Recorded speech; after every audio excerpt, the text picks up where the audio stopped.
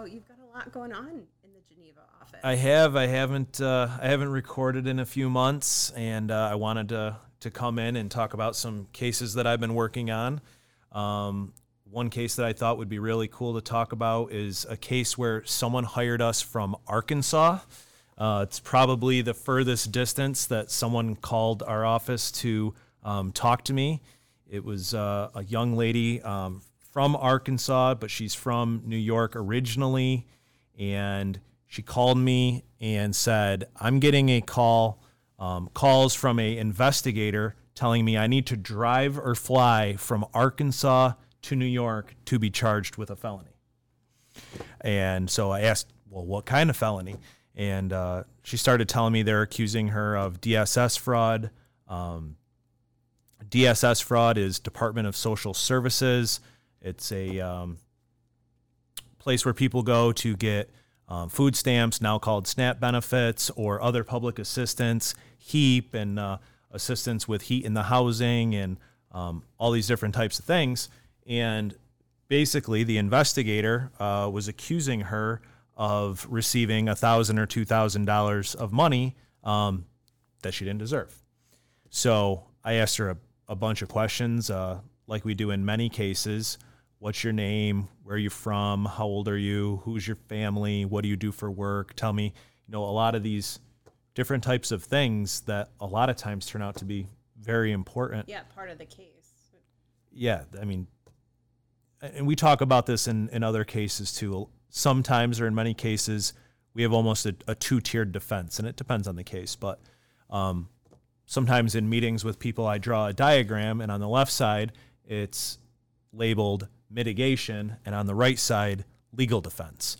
And what I explain in meetings with people is we can try to defend and negotiate based on reasons why someone deserves a break or why an outcome would be fair or justice.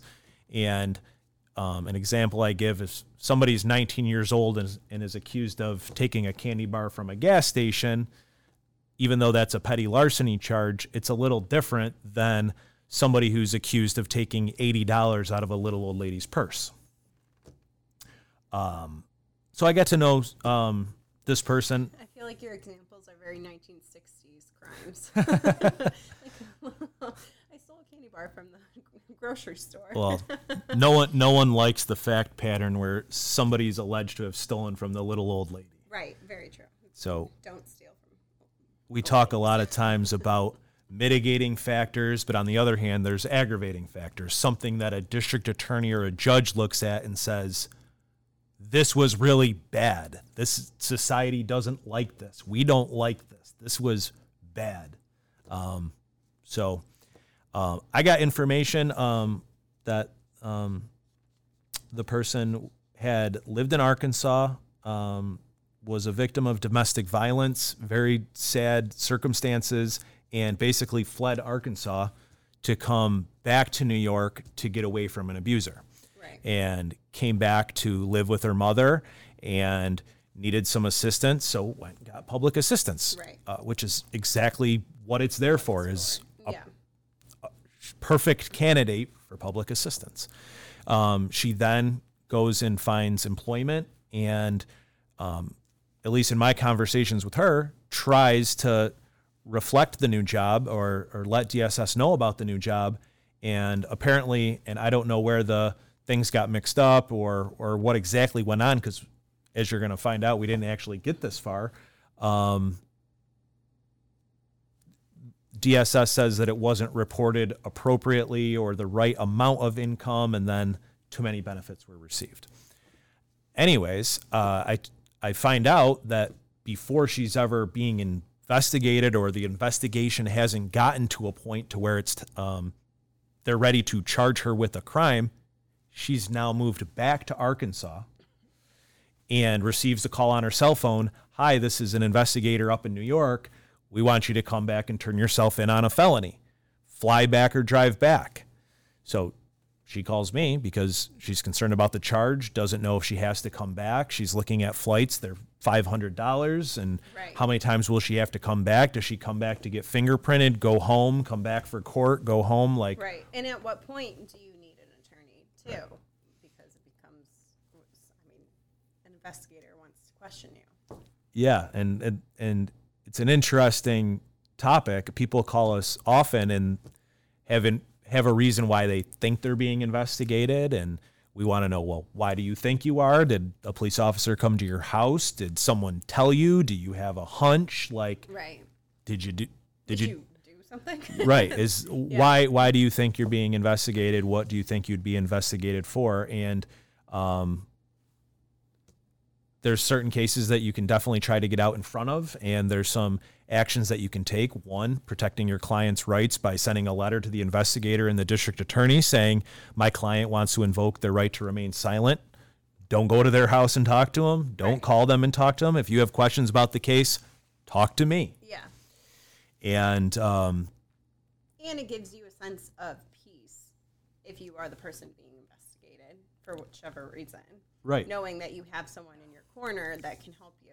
Right. And we talk about different things too. We say, has there been cases that we've been able to get out in front of something before a charge? Yes. Are we always able to do that? No. Right. In some cases, rather than a police showing up at your work or your home to arrest you, will they probably call us and say, can your client turn themselves in next week? And at that point, we'd have a conversation like, there's nothing I can say to change your mind. Are you sure you're really going forward? And then there can be a negotiation like, if we turn in next Friday, do we walk right back out with an appearance ticket? Or are you going to put us in front of a judge and try to get bail set? Yeah. Yeah. So sometimes we can negotiate those types of things. We potentially could negotiate what charges the person might be getting. Or where if you didn't have an attorney, you wouldn't be able to do that. Exactly. So in this case, and to further, the client had gone back to Arkansas, back to her abuser. The abuse, unfortunately, started back up. Yeah. She then had spent time in a shelter. There were criminal charges filed against the abuser in Arkansas. This was, a lot going on. And she hired us, and she said, I want to see what you can do. And if I am charged, will you continue to represent me? And I explained all these possibilities and all the different ways this could go. And I wasn't sure where it was going to go, but I tried to explain I wasn't sure where it was going to go, and I would do my best with all of these different things. So I decided that I wanted to be semi-aggressive with the case. I was going back and forth on whether I should call the investigator first or the district attorney first. I decided to call the assistant district attorney handling these types of cases. He picked up the phone. Sometimes you get a voicemail, sometimes you get the lawyer. I got the lawyer, and I was very open and honest about what I had been told, what I thought the situation might be, and relayed that information. And the question I had was, is there a way that we can talk about this without her being charged? Is there a way we can talk about this without her coming from Arkansas, spending her last $500? Would you have a problem, assistant district attorney, if the investigator decided not to charge on this one?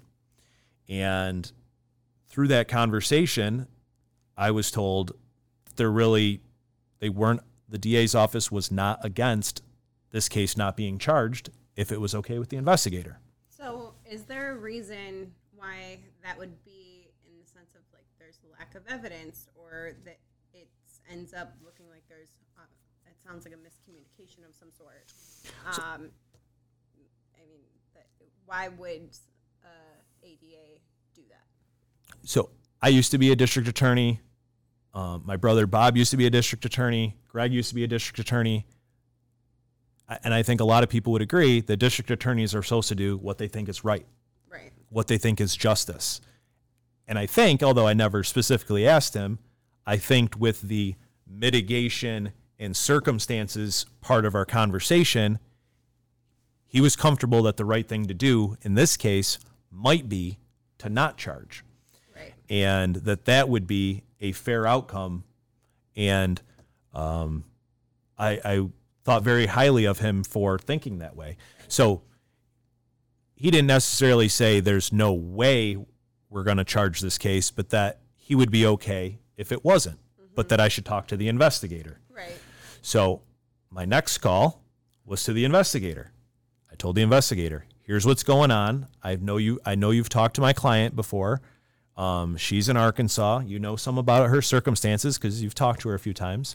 I just got off the phone with the DA's office. This was the conversation that I had with them. I asked the district attorney if it was okay if I let the investigator know that I had talked to him, and there were no secrets. And so I talked to the investigator and said, would you have a problem if I was able to, work this out without her being charged? Mm-hmm. And, really one of the big things is they said whether it was intentional, not intentional, right, wrong, that DSS should be made whole. And they were out some money, or they believed they were out some money. And so part of it would be getting this money sorted out. So the DA was on board. The investigator was on board. I thought very highly of my conversation with the investigator. He was very professional and very understanding and seemed like a nice guy. And so he told me that I should call DSS. So there's a lot of moving parts in a situation like this. And it was all happening very fast. And, sometimes we have cases that take a month, and sometimes we have cases that take a year and a half. And once we had some momentum, I was hoping that this was one that took a month. And so my next call was to DSS. I got a director on the phone, the person that they told me to reach out to.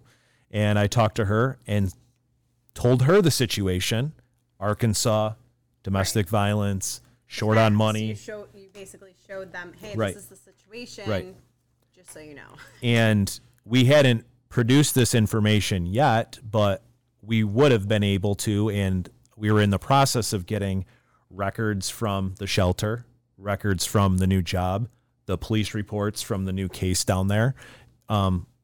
These were all things that we were prepared to back up. And I said, I've talked to the district attorney. I've talked to the investigator. If you're okay with not charging, so are they. Is this a case that you would consider not charging?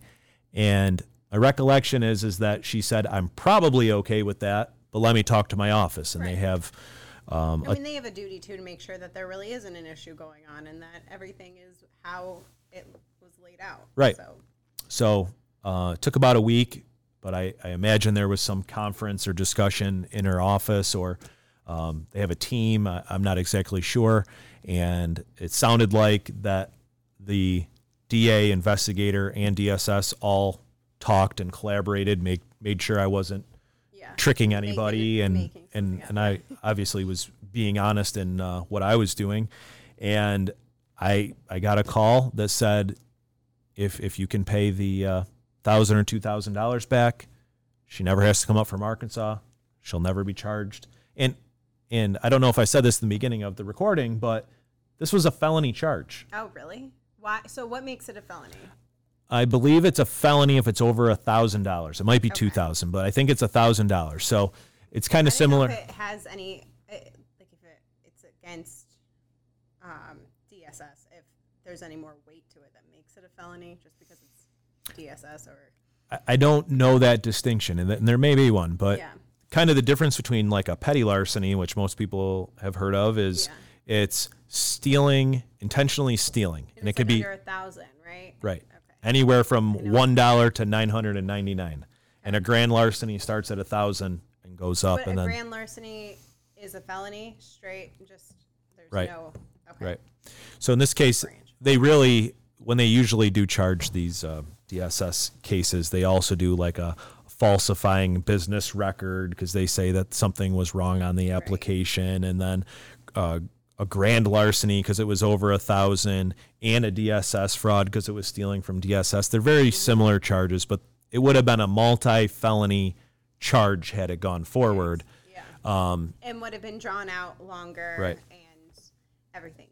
So in this situation, it was beneficial for her to hire someone and get ahead of the game before it became even bigger than it potentially could have been. It really turned out about as good as it could have. I gave her a call and told her I've negotiated if we pay them the $1,000 or $2,000, it goes away.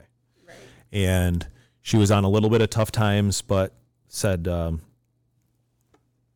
need to get 2 paychecks. I don't know. I forget if she was getting paid weekly or biweekly, but she's like, when I get paid, I'll set some money aside. And when I get paid again, I'll set some money aside and I'll have the money. So I called DSS back and I said, are you okay if it takes us, like 30 or 60 days? They're like, sure, no problem. That's plenty quick enough. In about 30 days, check came to me. Check came out of our trust. I put it in our trust account and got a check with our law firm name on it and hand delivered it to DSS. Case was closed. Yeah. And that's going to make you feel good too. Like you're really helping someone and making sure that their life doesn't drastically shift for something that really just needed to be worked out. It was a really good outcome. I'm hoping that she can